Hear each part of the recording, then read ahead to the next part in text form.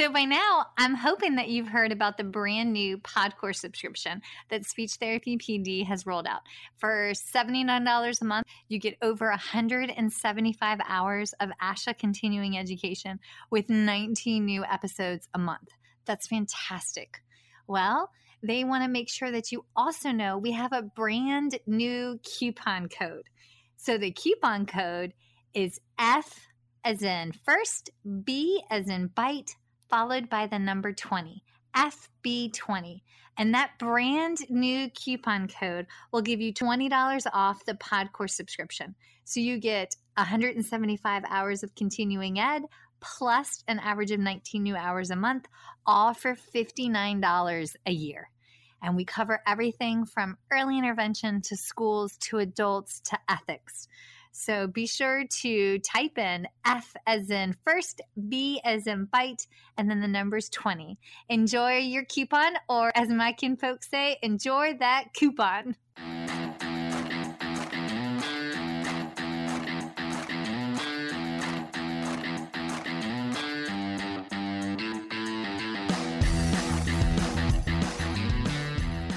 Hi, folks, and welcome to First Bite, Fed, Fun, and Functional, a speech therapy podcast sponsored by SpeechTherapyPD.com.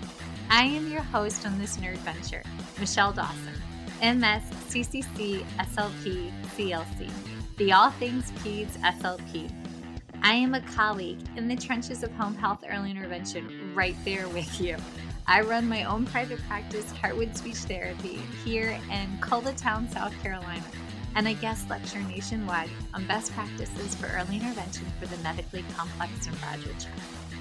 First Bite's mission is short and sweet, to bring light, hope, knowledge, and joy to the pediatric clinician, parent, or advocate. By way of a nerdy conversation, so there's plenty of laughter too. In this podcast, we cover everything from AAC to breastfeeding, ethics on how to run a private practice, pediatric dysphagia to clinical supervision, and all other topics in the world of pediatric speech pathology. Our goal is to bring evidence-based practice straight to you by interviewing subject matter experts. To break down the communication barriers so that we can access the knowledge of their fields. Or, as a close friend says, to build the bridge. By bringing other professionals and experts in our field together, we hope to spark advocacy, joy, and passion for continuing to grow and advance care for our little ones. Every fourth episode, I join in. I'm Erin Forward, MSP, CCC, SLP, the Yankee by way of Rochester, New York transplant who actually inspired this journey. I bring a different perspective, that of a newish clinician with experience in early intervention, pediatric acute care, and nonprofit pediatric outpatient settings. So sit back, relax, and watch out for all our squirrels and enjoy this geeky gig brought to you by SpeechTherapyPD.com.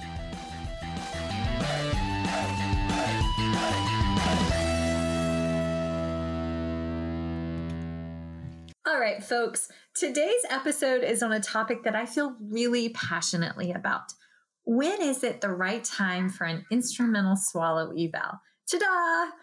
Okay, so we all know if a patient is presenting with signs and symptoms of aspiration that we need to send them out for an instrumental. We all know that we can't tell when a patient's having silent aspiration because X-ray vision hasn't been invented yet. Don't worry, I asked Goose to work on that when he gets to college in 15 years, and that big old brain of his, I have high hopes that will come to pass in like 20 years. But until then, we are working with patients every day that are in need of an instrumental. But I'm going to play the devil's advocate here. Do they all need an instrumental eval right now? Hear me out.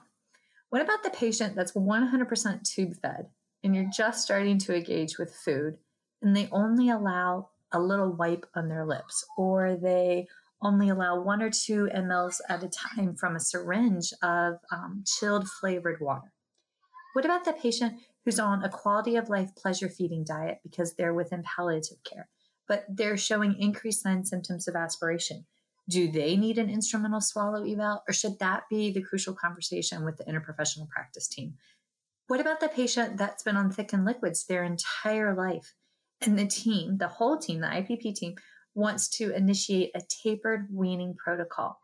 Do they need an instrumental now on the advanced trial that they haven't attempted? Or should they engage in therapeutic trials for a few weeks and then attempt the instrumental swallow eval? These are the hard clinical questions that we face each week. And I am so proud to have our guest on today, Leslie Awesome Wilfong, MSP, CCC, SLP, as she has experience in a variety of settings and tools to help shape our answers to these questions with the most current evidence. Leslie, hello, sweet lady. I am so proud of you. The boys made me promise to tell you hi, and they want to check on Lucy and tell Lucy hi as well. So hello, beautiful. Hey, Michelle. It's so great to talk to you. I can't believe it's been 3 years since I was last on First Bite with you guys. I've missed it. It's been a very fast-paced I think it's actually been almost 3 years to the day. Yeah, I think it actually is just about 3 years since I did my first podcast with you guys. It's so great to be back. Yay! Okay. And I'm so excited to talk about this topic because it's something that is so near and dear to my heart too, because as you know, I started in an outpatient setting doing pediatric feeding, and now I have the opportunity to do swallow studies within an inpatient setting and outpatient swallow studies as well. And we have these kids that come in that these questions are asked all the time by the parents, by the team, by the treating SLP. And it's such a tricky line, and it's sometimes so hard to answer. That is it in a nutshell. Okay, y'all. So here's the backstory. Once upon a time, Leslie was my student when I was just starting my private practice. So this was 6 years ago, woman. Yeah, five, 6 years ago. Yeah. Yeah. It's been a minute. And since then, she's gone on to work in a variety of pediatric placements, and she now works at a major children's hospital, like in my humble opinion, the best in the state. And with those experiences, because she's seen so many different types of patients and early intervention, she does that on the side because grad school is expensive. So she's in the trenches with us 1 day a week doing home health. So she gets to see these little ones in ICU, PICU, outpatient, inpatient, literally every single setting. Mm-hmm. And her and I have had the pleasure of sharing kids over the years. And it's been really awesome to be able to refer my home health patients in Columbia to her and her feeding clinic that she leads at the Children's Hospital, and get their IPP full picture insight. Okay. And what we have found is some of these kids, it's like a circular debate. When is it the right time to do an instrumental? And it's not as often as you would think, especially if you want to do like an advanced trial, but the patients had zero experience with it. Mm-hmm.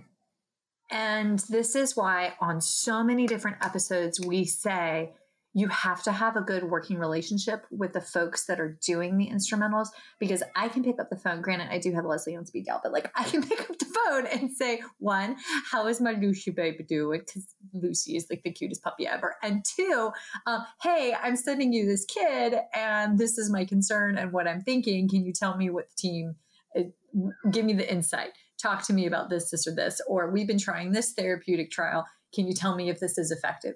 And having that communication, our patients that we do this for have way more positive, holistic experiences, and they have better outcomes because we actually collaborate. That, and I do bribe you. I do bribe you with shepherd's pie. As the person who's doing the swallow study in most of the cases, it's so helpful to hear from the treating therapist and know exactly what is working well, what you guys are doing to get kids ready for PO trials.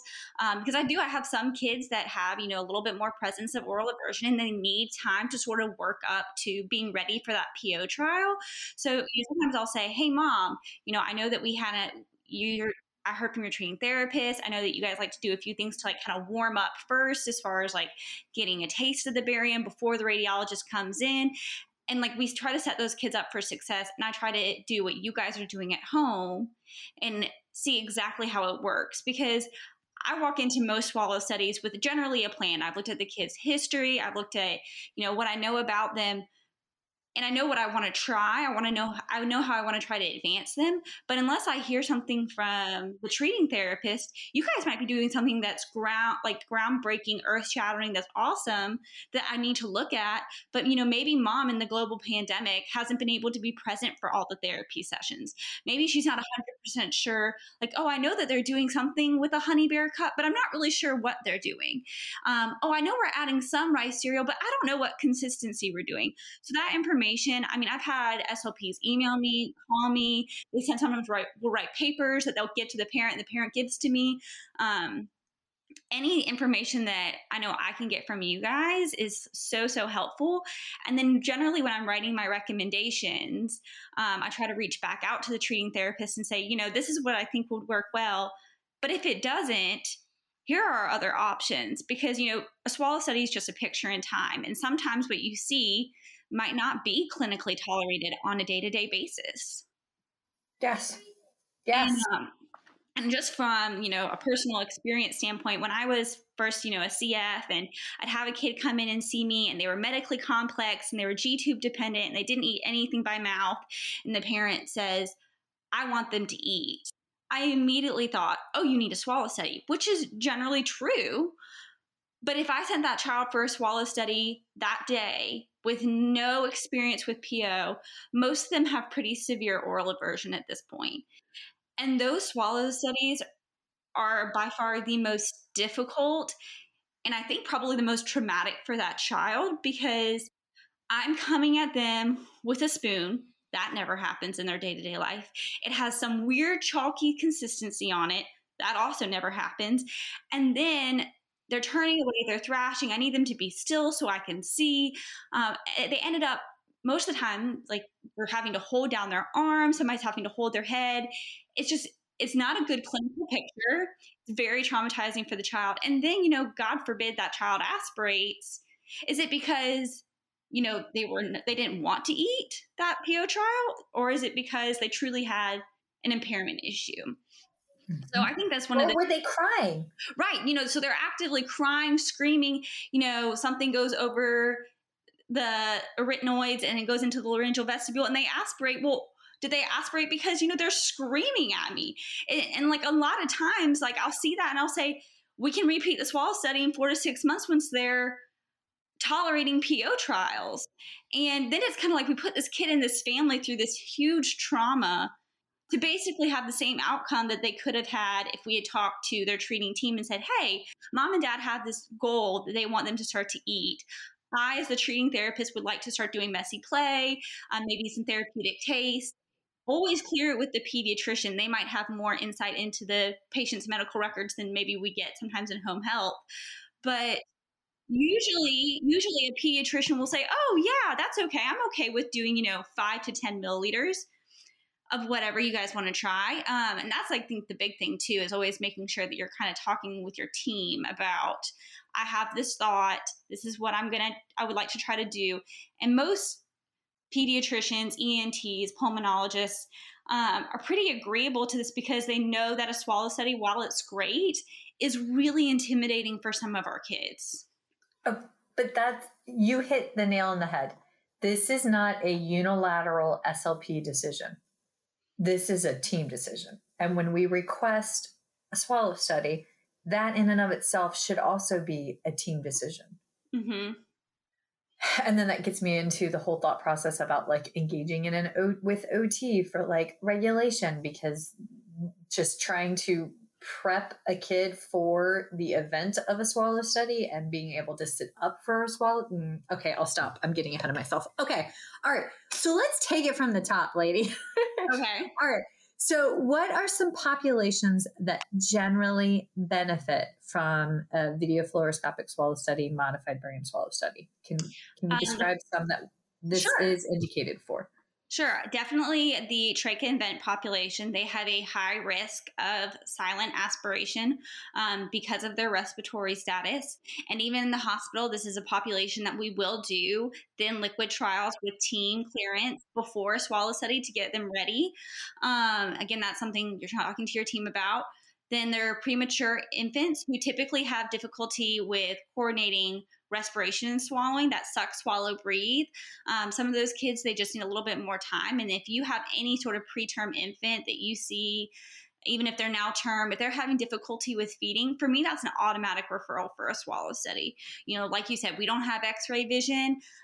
If it's a kid that's fully orally feeding at this time and mom says, we cough every single time we eat, that for me is an immediate referral because it could be as simple as changing the nipple flow rate. It could be as simple as pacing more frequently, but we don't know until we get that objective measure. The next population I always think about is the cardiac infants. Anyone who has a cardiac etiology is going to have probably some overall weakness. And that weakness and high fatigue can result in poor early laryngeal vestibular closure, which is their airway protection. And those kids also are some that I feel like I pace them a good bit, just because you see them start to fall apart the longer that they're on their PO feeding. I'm sorry, something you wanted to talk about real quick? Yeah, because folks if you're seeing a cardiac patient in home health, if you're seeing a cardiac patient in an outpatient setting,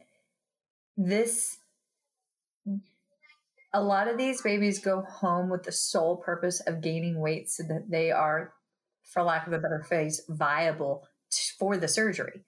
So you have to pay close attention to their cardiopulmonary status. Watch their extremities. If their fingertips, their toes start turning blue, if they're going cyanotic when they're on a bottle, those signs and symptoms have to be relayed back over to the pediatrician right away. Because yes, that could be apneic periods, but that could also be a deterioration in their baseline cardiac status. And heart monitors won't pick up everything in a home health setting because sometimes they're not properly aligned. They're not properly monitored. Life happens when you're in a house and you've got 5 other humans you have to take care of. So, sorry. And I think a lot of our cardiac infants will sometimes go home with G-tubes while they're waiting. They're working on a little bit of oral feeding, but they also need to gain weight for these major surgeries, right? And I think every single one of the patients in this population, of course, their parents are super motivated for them to get their G-tube out. But usually once they're repaired, we see it's a night and day difference in their ability to eat. Because of the fatigue factor. And this is going to sound really terrible, but we did have an SLP in the community not aware of this. The goal for this patient was to, do a certain amount through the G-tube to help them grow for a surgery. And she changed the plan without communicating to anybody. And now that child is not eligible for the surgery because they didn't gain enough weight. Oh my God. Did she consult with anybody or was she just rogue? I think she heard mom's, I want to nurse. I want to do all these other things. And she said, well, the only way we can do that is if we take him off the G-tube and we do less time on the G-tube and we try to do more by mouth. Well, for a kid with an issue with a cardiac issue and an endurance issue, that while that is very well meaning, it didn't, for that child wasn't ready yet. And now we're not able to do a surgery that we really needed to do. And obviously the cardiologist is upset. The registered dietitian is upset. The speech pathology team is upset. And once people spoke with her, she now understands, oh, this was something. She was like, I didn't have that information. Mom didn't tell me. And that's the thing. Sometimes parents don't understand all the bits and pieces, but that's why we have to work as a team. I never want anybody to feel like, you're on an island, because I think sometimes home health can feel that way. But, trying to find those people and say, this is what mom has said that she wants me to do. This is her biggest concern, because I think the registered dietitian would have said, well, this is why we're doing this right now. Here's how we can support mom if mom wants to nurse. Can we do SNS instead? Can we do something else? Translate SNS. Supplemental nursing system. All right. folks, that's where those are really cool. You have a baby attached at breast, and then you have um, a tiny little, almost looks like a drip system, like Mm-hmm. a little that aligns right next to your nipples. So that way, when they are latched on, they're also getting additional calories in addition to the breast milk. Mm-hmm. Yep. So, I mean, there are a lot of places to help our parents and patients like meet their goals, but still doing it in a way that's going to support their health overall. But we're getting off topic. Sorry. So the next population that would really benefit from a swallow study is our neurogenic population. In general, these kids have really impaired swallows, especially pharyngely, which can make them the scariest, in my opinion, to sometimes feed. When I have kids come in to me sometimes for an outpatient feeding evaluation and they have CP, I'm always very aware that there's probably going to be some pharyngeal impairment.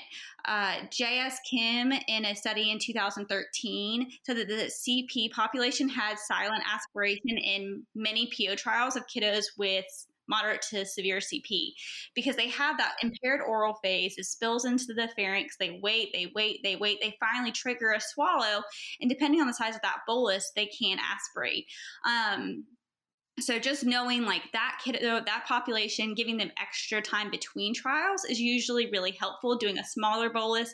And as soon as they're in a place where they can tolerate some trials, getting that instrumental, because those are also some of the populations that I feel like the parents, they feed those kids, and some of those kids, they eat well, but knowing that there is some impairment there is really key when you're doing feeding therapy.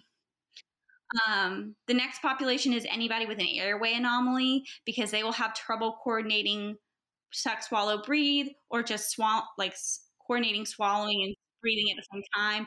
So those are going to be the kids that have laryngomalacia, tracheomalacia, subglottic stenosis, BPD. Slow down, too fast. Bronchopulmonary dysplasia, BPD, congenital abnormality. Yes, and that happens a lot of time in our really preterm infants. So those kids, normally what I'll see on a swallow study is they are sitting there with the bottle in their mouth, breathing, and there's passive flow of the bolus into the pharynx. And again, they have trouble with that coordination because then they already have all of that contrast in their pharynx. And then laryngomalacia, I know you talk about this a lot. In a study in 2019, I can give you all the citations for this too. 80% of children will outgrow it by 18 to 24 months.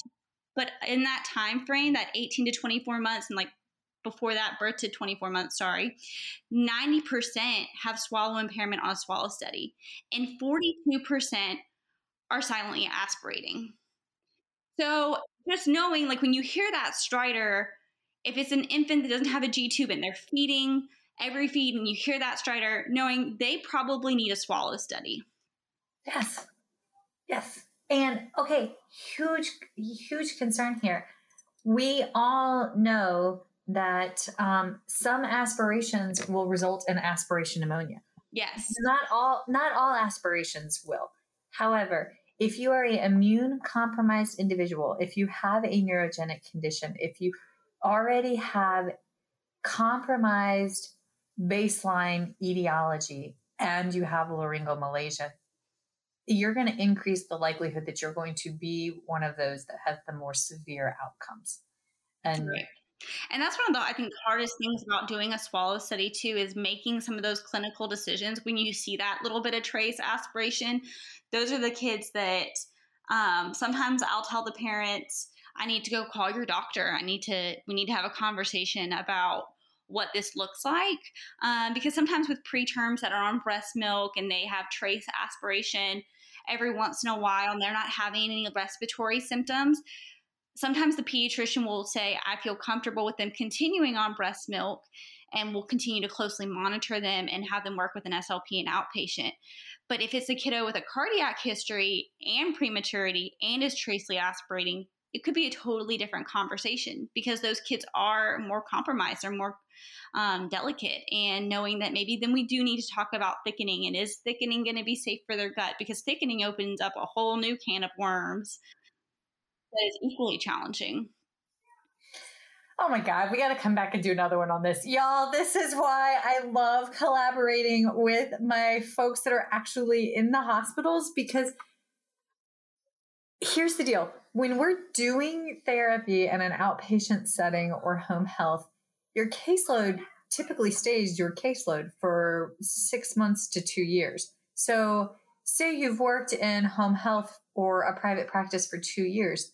That's awesome. You have 2 years worth of experience, but you might have only seen 30 to 45 different patients in that time frame, because some of these kiddos stay on your caseload for so long, right? And you only have so many hours in your week, versus our colleagues that work inpatient, our colleagues that are part of feeding clinics. My goodness, how many different patients do you see a week, Leslie? I mean, I think there are only like 8 kids that I see consistently every week. And then other times, I probably see 35, 40 different kids a week, to be honest, if I'm thinking about it. Yeah, but that is so much more exposure to different conditions than those of us that work in private practice. I mean, I remember you and I shared a little one that had Wolf Hirschhorn, and that's a very rare genetic condition. And I've had the pleasure of working with 2 individuals in a private practice setting, home health, with Wolf Hirschhorn, but yet you've seen like 8 individuals, which is a much larger exposure and knowledge. So yes. Okay. Squirrel. Okay. Let us get it back on track, because you and I can talk about this for hours. Right. I mean, and then like the last 2 populations are the craniofacial population and the genetic population.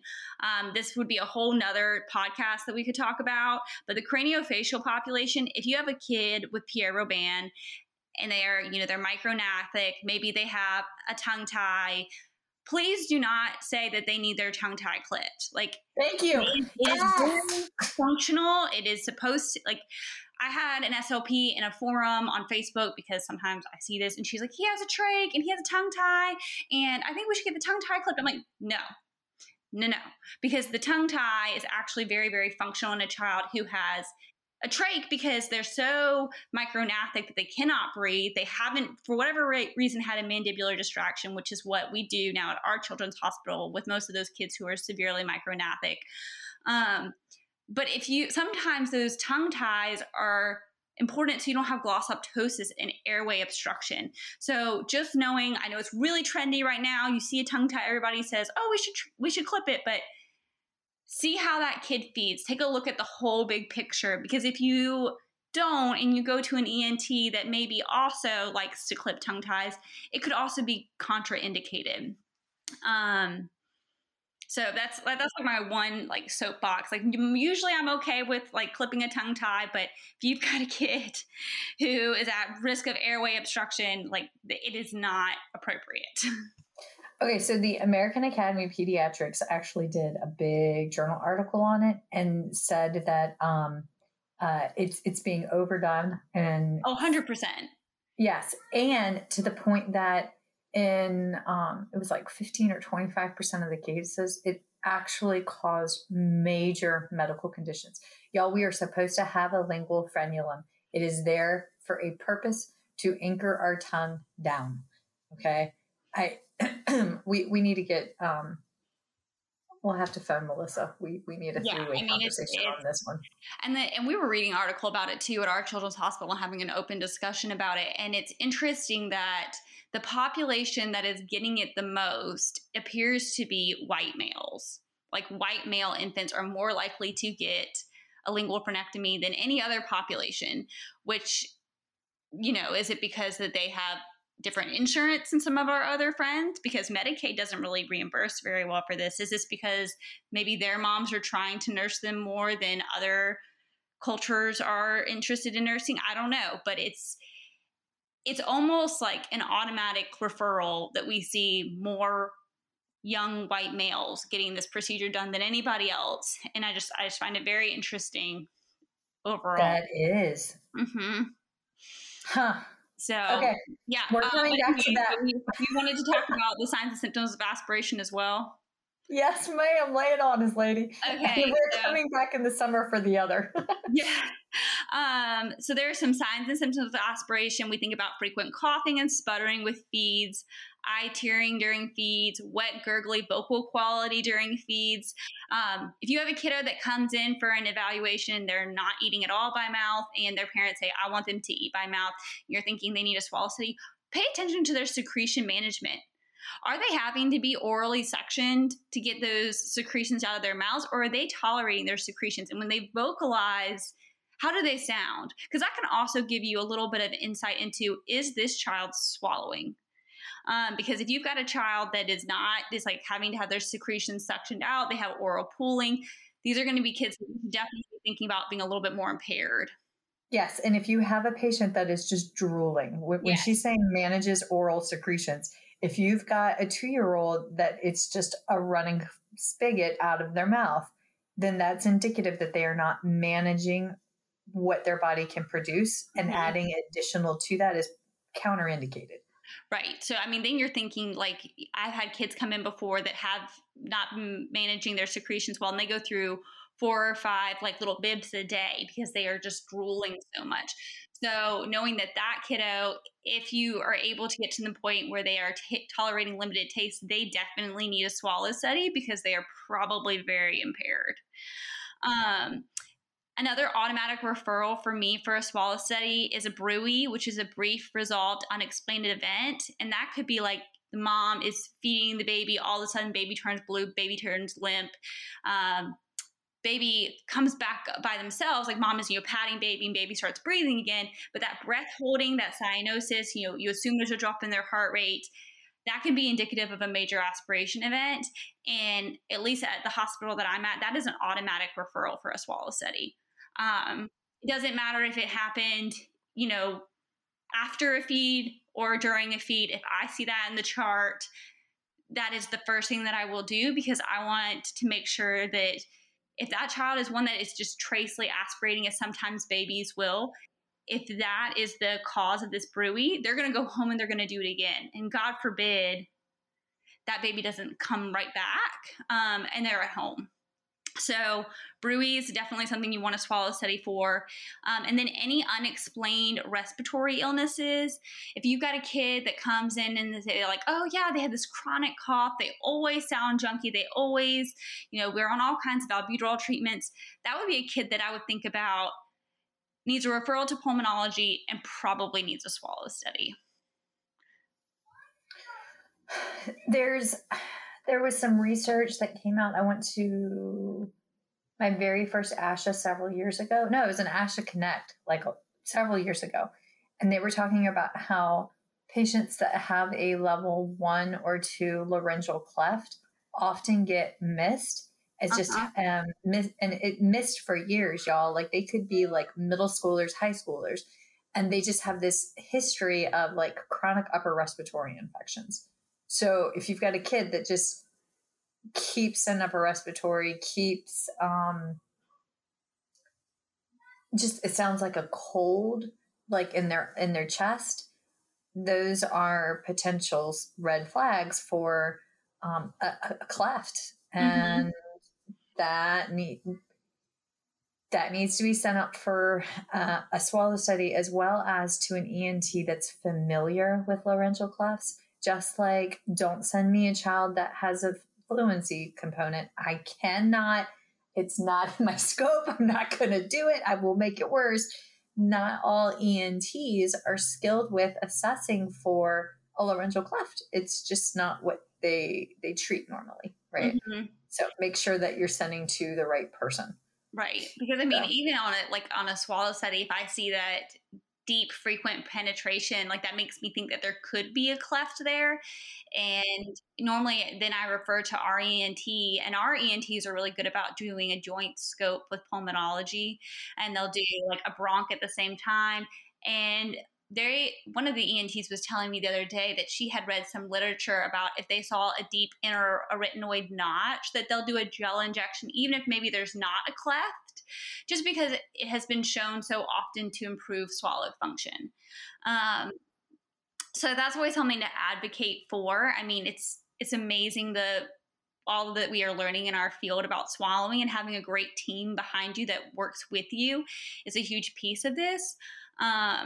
Because we don't know what we don't know, right? We don't know what we can't see. And that's the beauty of a swallow study, is being able to get that like objective assessment of swallowing function. I remember as a student at one point, I had a clinician tell me, like my supervisor said, when I got older and got better at it, I would be better at detecting aspiration at bedside. And that was really not a great statement, because we don't have x-ray vision. There was a retrospective study out of Boston Children's Hospital that said observation of feeding skills by skilled clinicians are not sensitive enough to diagnose aspiration. We don't know what we don't know. So if you have a kid, you have like some of those diagnoses that we talked about, they are having some of these signs and symptoms of aspiration, ask the question, like let's go and get that swallow study. As long as my general rule of thumb is, if that child is, G-tube dependent, not eating by mouth, if they are doing between 15 and 30 milliliters of water, taste of purees, whatever it is, they're probably ready for a swallow study. If they don't eat anything by mouth and that swallow study would be their first attempt, it's probably not going to go well. But I would think about like some therapeutic trials, clear it with the pediatrician or with their team, and go from there. Yes. Okay. So we can't just unilaterally, as a silo clinician, say, hey, I'm going to do therapeutic trials of PO for a kid who has been in PO. That has to be a team decision. That has to be communication with the pediatrician. If you work in a facility where you have access to a feeding team, and I mean, I don't have access to a feeding team. I'm not part of a traditional feeding team, but I'm also kind of sort of part of a traditional feeding team in my little world, because I reach out and I make the referral to the feeding clinic and I relay over the concerns. So I'm like a long distance team member, but I'm also the one that's there doing the therapeutic trials. Mm-hmm. And yeah, okay. So we know the kiddos that need an instrumental. Mm-hmm. We know the signs and symptoms of aspiration. And we clearly know that silent aspiration is occurring, or there is a risk for it, and we'll never be able to tell the actual when. When do you get a referral and to hold an instrumental and you're like, but this is not indicated? And I asked this I got a text message from a community clinician in Virginia, and she's working with the kiddo, and they've been doing therapeutic trials. They've been trying to increase PO, and she was so frustrated because she sent the patient for a swallow study, and the hospital clinician refused to do the swallow study and said it wasn't clinically indicated. And the community clinician was like, look, we've been trying to do advanced PO trials. We'd like to make a full diet order change to like progress to like a less the next appropriate level up on the IDSI diet. And the hospital-based clinician refused. But like refused when the patient was there, and it became like a big brouhaha, right? Wow. Yeah. I don't think I've ever done that. She was, I mean, when the community clinician texted, she was like, Michelle, what is going on? I'm like, that's a phone call conversation. I can't talk about that one over text. Bless your heart. Like, let's schedule some wine time, right? But like, what on your end, when you see a referral, what tells you this is not an appropriate time? In an outpatient setting, I really think about like super severe oral aversion. I think about kids whose respiratory status or neuro status doesn't make them appropriate. And I'm talking about kids with really high like ventilator settings. If they have a trachea event and their respiratory support is that which they're probably not appropriate for PO trials. That makes me a little bit more nervous. Neurostatus, if they have unmanaged seizures, like I've had a kid before that didn't have a G-tube that came in for a swallow study and had an active seizure during the swallow study. And, at the end of that, I had to have that crucial conversation with mom. The feeding is not safe if your child is not medically stable enough to participate, because luckily we were able to see this on the swallow study. We know that it didn't enter her airway, but this was me feeding, and then like I stopped when she started having the seizure. We have doctors here. If you had gone home and God forbid she'd had a gross aspiration event, that could have been really dangerous. So I think like those settings are like, those populations are definitely ones that I would give pause to doing an instrumental with. If a kid has just had a swallow study in the past 4 to 6 months, and I have had community therapists before say, it's been 4 months, I want to repeat it so I can advance them to the thin. And I'll say, well, I saw on their last swallow study, their swallow function was great. We had this penetration, we had, little trace aspiration. We went to ENT, we got the notch injections, you've thinned them clinically, they're tolerating a thin liquid diet. Do we really need to expose the child to radiation again? Because that is one thing, like some of these kids will get radiation exposure many times a year because of their different conditions or different instrumentals that they need to have done. So you always want to think like safest, least amount of radiation possible. But I feel like most of the time, if I will try to help that community therapist wherever they are to give them the confidence moving forward, because I've been that therapist. So I don't know what happened in that particular instance as to why the therapist didn't do the swallow study. Yeah, I still don't understand, and it blows my mind. But I feel like most of the time I will like, even if it's a kid that I, like they're coming back again, and I know I only need to look at one thing, I might do a shorter protocol. I might do an abbreviated study instead of looking at 18 million different things. But that's kind of on a case by case basis. So I have one little guy on my caseload that I've worked with for a very, very long time now. And he is feisty, to put it politely. Okay. So this little guy, when he gets upset, he attempts to decannulate himself or pull out his GJ tube. Oh, yeah. And he does it while he narrows his eyes at you and makes eye contact. So he knows that he's not supposed to do it, yet he does it anyway on purpose that is a smart cookie right there, right? He was preemie, feeder grower in the NICU, sent home, struggled to gain weight at home, went back to the hospital and had an NG tube placed in the hospital room when he was,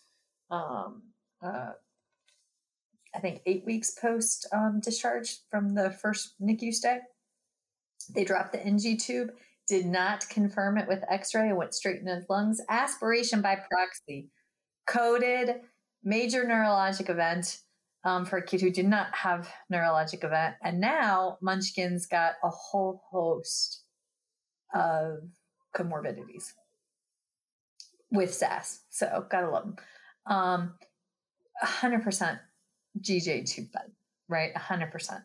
So we are just working on getting trials to LIPS and in the process of doing transition to the public schools. And the school-based clinician wanted to know why we have not done a instrumental swallow eval. The last swallow eval was from 2018. And he is only managing his secretions. He's managing his secretions, and he is accepting different flavored toothpaste. And that's how we've been going about getting ready for accepting more. There's an organic brand of toothpaste that's got like blueberry flavor, strawberry flavors, and just getting teeth brushing to occur was incredibly a horribly traumatic experience for this kid. But this kid, he knows, and he's had so much surgical trauma in his little lifetime, right? So that's one way that we've been going about getting ready. But I had explained to the school-based clinician, yes, we've been doing feeding therapy, but we're not even at the point where he's accepting even therapeutic trials orally. I mean, mom's finally gotten to the point where when she's cooking something, if there's like a broth or like a gravy, she can brush it across the surface of his lips, and he'll bring his little tongue out now and lick it off, which is, my goodness, that is a mountaintop comparative to the valleys this kid has been through, right? So I've had to explain that feeding therapy may not always look like we're putting actual food in the kid's mouth. Like this is the foundation. This is the framework for moving forward. While we're also working on Passy-Muir valve trials. And this kiddo went from 4 liters of oxygen through his trach now down to room air for most of the day. Passy-Muir valve trials, which, I mean, it would be lovely to get this kid cannulated in a year. Like that's the pulmonologist's goal, right? So y'all, those are all factors into getting this kid ready for an updated instrumental. Yeah. I mean, I completely agree. You know, I think that a lot of the time therapists, we get caught up in, they have to tolerate 3 teaspoons, or they have to tolerate this to their lips 5 times, or, you know, these goals. But we have to keep in mind that feeding is supposed to be something like eating is something we love. Feeding should be something that's fun. It shouldn't be scary. You're meeting this kid wherever they are. And sometimes those victories can be as small as that taste to their lip. And that's huge. I hate it when somebody was like, well, you know, they had this oral version, but I just put the spoon in there and, you know, they'll That's swallow. why they have an oral version. Sorry. Right. I mean, it's really heartbreaking, because when kids are doing that, they're trying to communicate with you that they're not ready. And we should be respecting their autonomy wherever they are and supporting them. And sometimes, you know, you have to have that conversation with mom or dad. Like, I know that you want them to eat. We're going to get there. It's going to take some time. And these are going to be our baby steps. Because, you know, you're talking about him being GJ dependent. You know, if he was having a lot of oral aversion, you know, what was his G-tube regimen like? Do we need to talk about like compressing it more so he can have some hunger cues? Because if he's on continuous feeds, he might never feel hungry. You know, are we constipated? Does our tummy always feel bad? And that's why we don't want to eat. You know, would a different formula be a better fit for this child? I've had some kids that have changed enteral formulas, and it's a night and day difference based on what that kid is willing to do or feels better enough to do, because, you know, we are what we put into our bodies. And if for whatever reason that formula that we're putting in doesn't fit that person, they might not be ready to eat right now. And those are the questions that we should be asking, not why won't they let me put a chewy tube in their mouth? Kids learn to eat by eating. Like, you have to take this big approach and like think a little bit bigger about like, why are we not making maybe progress to our goals? And that would be why, you know, we talked about how important it is to collaborate with other professionals. Some of my favorite people to work with are registered dietitians. They are so smart. They have such a great understanding, and they'll say, you know what, like, oh, this child's having trouble stooling. Maybe this other formula that has more fiber in it would work better for them. Or, oh, let's slow down this rate. Let's change this. Like, they are wizards. I love them. Because if a kid's tummy doesn't feel good, they're not going to be ready to eat. And if they're not ready to eat, then they're not ready to participate in an instrumental. Right. And even then, you know, you talk about like, you know, trying to do some messy play. And I one of the things that I didn't hear about it in grad school, but I recently went to a continuing education webinar, and I'd love to talk with you about this some too, Michelle, is responsive feeding. It's something that I saw you do as a student, and I was intuitively doing, but I had never heard it labeled. And it's truly respecting that child's autonomy, helping to expose them to foods in a way that's not as aggressive as, like, there's some feeding methods where it's like, take a bite, take a bite, take a bite. And we have to be able to show our kids we respect what they are willing to try. As a parent, you have control over what time you present the food and what you present. It's your child's choice whether or not they're going to eat it and how much of it they're going to eat. And that's something that even a typically developing toddler will say, well, I don't want to eat that. And you wouldn't force that child to eat it. So why would you force a child with an oral version, a feeding tube, other delays to eat something that they didn't want to eat? Wait, who is the class? I'll have to get it to you. I can't remember offhand. It was responsive feeding, and it was a huge, massive webinar in Texas. It was supposed to be able to go there, but then, COVID happened. And was that Marsha Dunn Klein when yes. And she is, gosh, she's so cool. I want to be her friend in real life. She's such an amazing person. I have such a girl crush. But just, hearing other people are doing what, we are doing, but they have a name for it, is something that is really beautiful, because I feel like in grad school, you hear over and over again, you have to have measurable outcomes. Sometimes those outcomes can be a little bit hard to measure, but you have to meet that family and that child where they are. And sometimes when we write our goals, I will put in the goal, I will write goals for my families to follow up with other professional colleagues.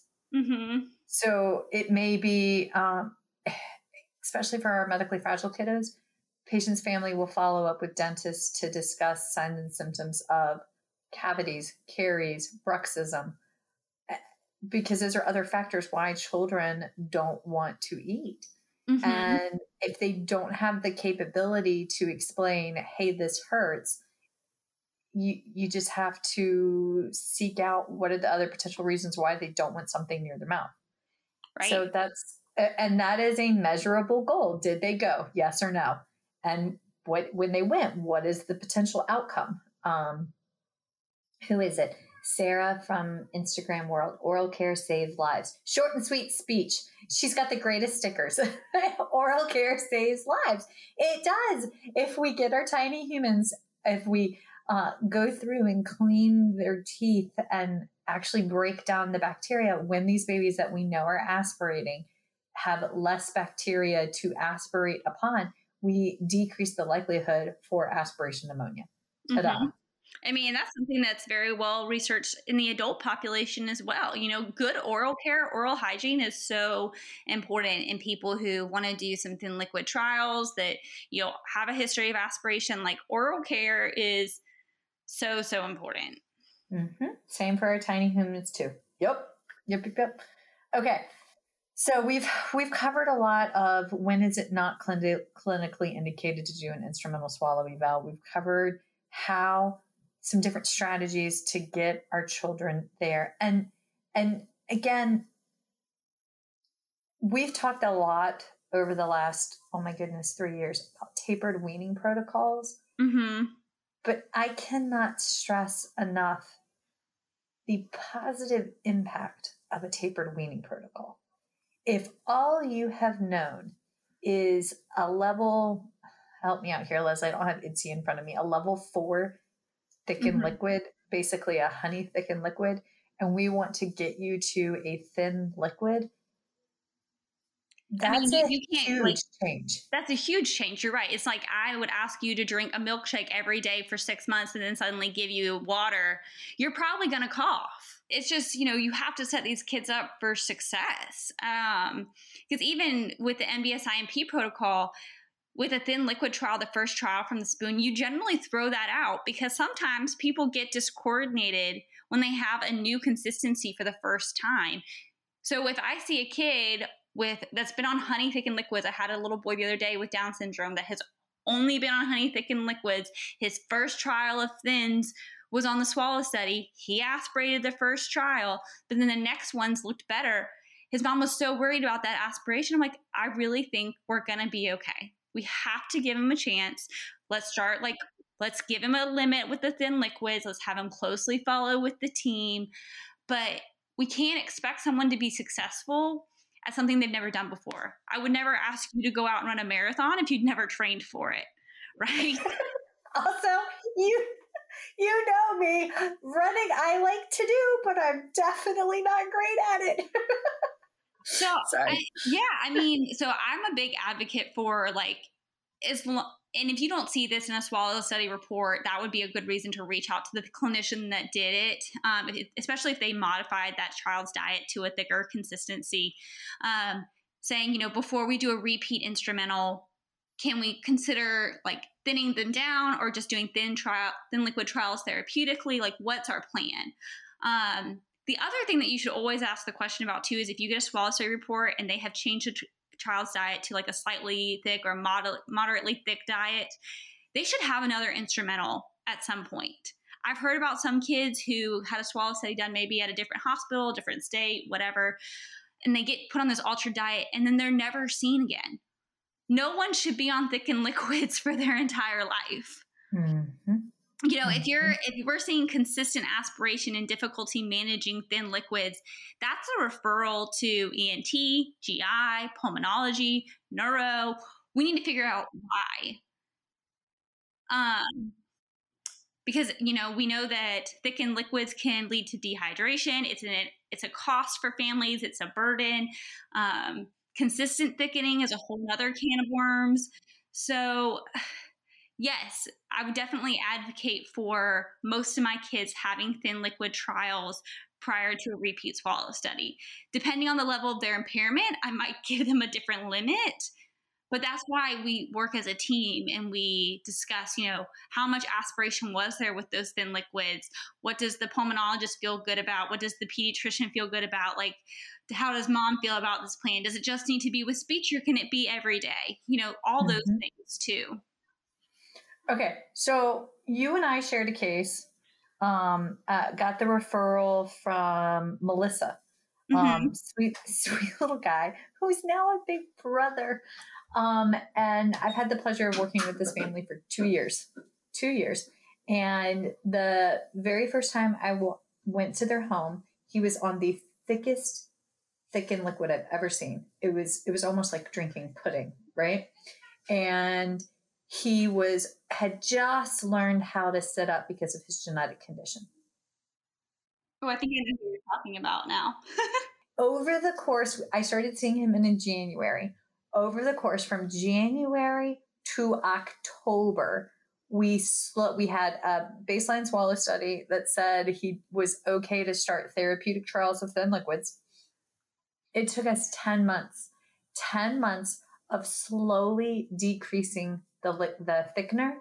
And mom did it every 2 weeks. Every 2 weeks, she did like a quarter of a teaspoon less of the thickener, right? Mm-hmm. Over that time, he also had an adenoidectomy, a tonsillectomy, and actually outside of that time frame, he went back and ended up having a supraletoplasty for laryngomalacia as well. But 10 months time, slowly decreased the thickener a quarter of a teaspoon. He went from pudding thick to thin liquids, drinking it from a straw. Yeah. He just needed time, 10 months worth of time. Yes. Every single quarter scoop less, there was a little bit of coughing. There was like for the first day, he had to adjust to the new viscosity. And the new anatomy too, right? His entire anatomy has now changed as well. Whole aerodigestive tract has been cleaned up. But guess what? He no longer snores. He no longer snorts. He's finally sleeping through the night. Attention has improved. And overall general state of well-being has improved because he's finally getting fully oxygenated when he sleeps, right? Mm-hmm. Fun fact, he also started urinating and having increased urine output and decreased constipation. Well, yeah, because he's getting more fluids. Yes, exactly. But it took time. And during that time, he only had, I think, 2 Swallow studies. We did the Swallow study that he came to me with that I think Melissa did. Mm-hmm. And then You did one follow-up. Sam did the second one, and she brought it up to me because she knew that I knew you and the kid. We looked at it together. Yes. And I knew you were involved somehow. But like now, Munchkin is independently self-feeding, self-drinking, and is made all this tremendous progress. I say this because this kiddo previously, prior to me, had a therapist working on non-speech oral motor exercises for a structural based oropharyngeal dysphagia, and let food be thy medicine. Mm-hmm. We slowly changed the viscosities. It took us a long time to get there, but y'all, we got there. And we only had to have the 2 instrumentals. Right. And maybe that would be a kid, you had asked like about doing a repeat and not being indicated. I think if you had come every month to me wanting to repeat it every time you changed his viscosity slightly, I would say no. I would say, are we clinically tolerating it? This was our long-term plan. If we're not tolerating it, then we're happy to repeat. But slow and steady sometimes wins the race. And he did beautifully. And I think that that's, you're a skilled clinician, you're working with him, you're educating mom. She's well versed in the signs and symptoms of aspiration. His respiratory status was stable. And now he's tolerating thin liquids. And isn't that the ultimate goal is, to get rid of that thickener? Mm-hmm. And for him, we could. Now, as we say this, there are some children that will need altered means because of their baseline disorder.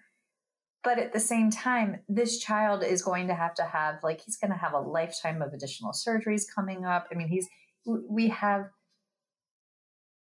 to limit the radiation exposure because big picture, this kid will need them regularly. And actually, I think the only reason we even did the second one was because it was post one of his surgeries. And we just wanted to see how he was doing a couple weeks post-op. Which is another thing too, thinking about once a kid's had a major surgery, like an airway anatomy change, they do need time to heal. Like if you talk about supraglottoplasty or like an airway reconstruction, we typically at our hospital recommend a few weeks to let the kid heal, get used to that new anatomy, and then we'll repeat a swallow study because clinically, immediately post-op, you probably are going to see some signs and symptoms of aspiration because they're adjusting to something new. Mm-hmm. Mm-hmm. And the only other one that I'll leave you with is one of my little friends who has Down syndrome, who has had multiple swallow studies also, is safest for a honey thick liquid diet. She's not appropriate for clinical thinning to like a nectar thick or the slightly thick because of the amount of aspiration that we saw on her swallow study. But it was similar to the amount of aspiration that we saw with thin liquids. So her team, her pulmonologist and ENT said, okay, well, we want her to do honey thick liquids most of the time at home, but with speech and like one time a day, she can do therapeutic trials with thin liquids because we don't know, is aspirating a thin liquid easier on her lungs than aspirating a thickened consistency? So that's something to also take into account. So she's still getting that thin liquid practice and preparation for another swallow study after she has her next bronch and all the other instrumentals. But we know that that's a child that we would want to do a thin liquid trial rather than doing like a gradual thinning. And that's one of the reasons you would want to talk to that treating SLP that did the swallow study, because if I didn't have that information, I probably would try to thin her clinically. And that's a lot more thickened consistency that's going into her airway. And we don't know how that would affect her lung health. So hard because it's such a case by case basis, right? Every kid is so different and every treatment plan is so different. And it's what makes our jobs fun. And I think the biggest thing that we can probably take home from all of this is collaborating with your team. Like, talking to that ENT, talking to the pulmonologist, talking to the SLP that's doing the swallow studies, talking with the treating SLP if you're the SLP doing the swallow studies, because altogether, like, the decision that's made in the 30 minutes that a kid's in there for a swallow study will affect their life for the next, 6 months to a year. And are we doing everything we can to benefit that patient? And I think that's something that I think about every day is, this family is going to have to go home and do this. Like whatever I recommend is going to change their lives. We have to switch over to questions, but there are so many other questions that I have for you, and this would take another hour. And I'm sure that people out there listening have a boatload of questions, because let's be honest, when you don't know, when you're the community therapist and you're reaching out to the hospital therapist, it's really scary because we don't know what y'all see and what y'all know, and that is intimidating. So if folks want to learn more from you, how can they learn from you? If you can feel free to, shoot me an email. My name, it's my first name, Leslie, period. My last name, Wilfong, Wilfong, period, SLP @gmail.com. I'm happy to, try to field any questions, but, I know it seems intimidating to talk to the hospital SLPs, but most of us were also outpatient SLPs or home health SLPs too. So I know we seem intimidating, but I don't feel that way. I want to know what you guys know. Y'all are the people that are doing it every day. You know these kids better than I do. I really respect what you have to say. And, I think that the best thing for our kids is for us all to really be friends, and keep working together. So feel free to shoot me an email. It's my first name, Leslie, period, my last name, Wilfong, period, SLP @gmail.com. Perfect. Excellent. And I also know that she's got some really good webinars with speech therapy PD. So ta-da! Okay. All right. As always, everybody here at First Bite, we just want to tell you thank you for joining us this week. Please check us out for upcoming episodes, topics, and functional resources. You can follow us on @FirstBite on Instagram, and we have the First Bite Facebook page. We love it when you finish listening to an episode and drop 5 stars on the Apple Podcast reviews. That helps us. It helps us grow. And everybody, thank you. We appreciate you. Feeding Matters guides system-wide changes by uniting caregivers, professionals, and community partners under the Pediatric Feeding Disorder Alliance. So what is this alliance? The Alliance is an open access collaborative community focused on achieving strategic goals within 3 focus areas: education, advocacy, and research. So who is the Alliance? It's you. The Alliance is open to any person passionate about improving care for children with a pediatric feeding disorder. To date, 187 professionals, caregivers, and partners have joined the Alliance. You can join today by visiting the Feeding Matters website at www.feedingmatters.org. Click on PFD Alliance tab and sign up today. Change is possible when we work together. That's a wrap, folks. Once again, thank you for listening to First Bite, fed, fun, and functional. I am your humble but yet sassy host, Michelle Dawson, the All Things Peds SLP. This podcast is part of a course offered for continuing education through SpeechTherapyPD.com. Please check out the website if you'd like to learn more about CEU opportunities for this episode, as well as the ones that are archived. And, as always, remember, feed your mind, feed your soul, be kind, and feed those babies.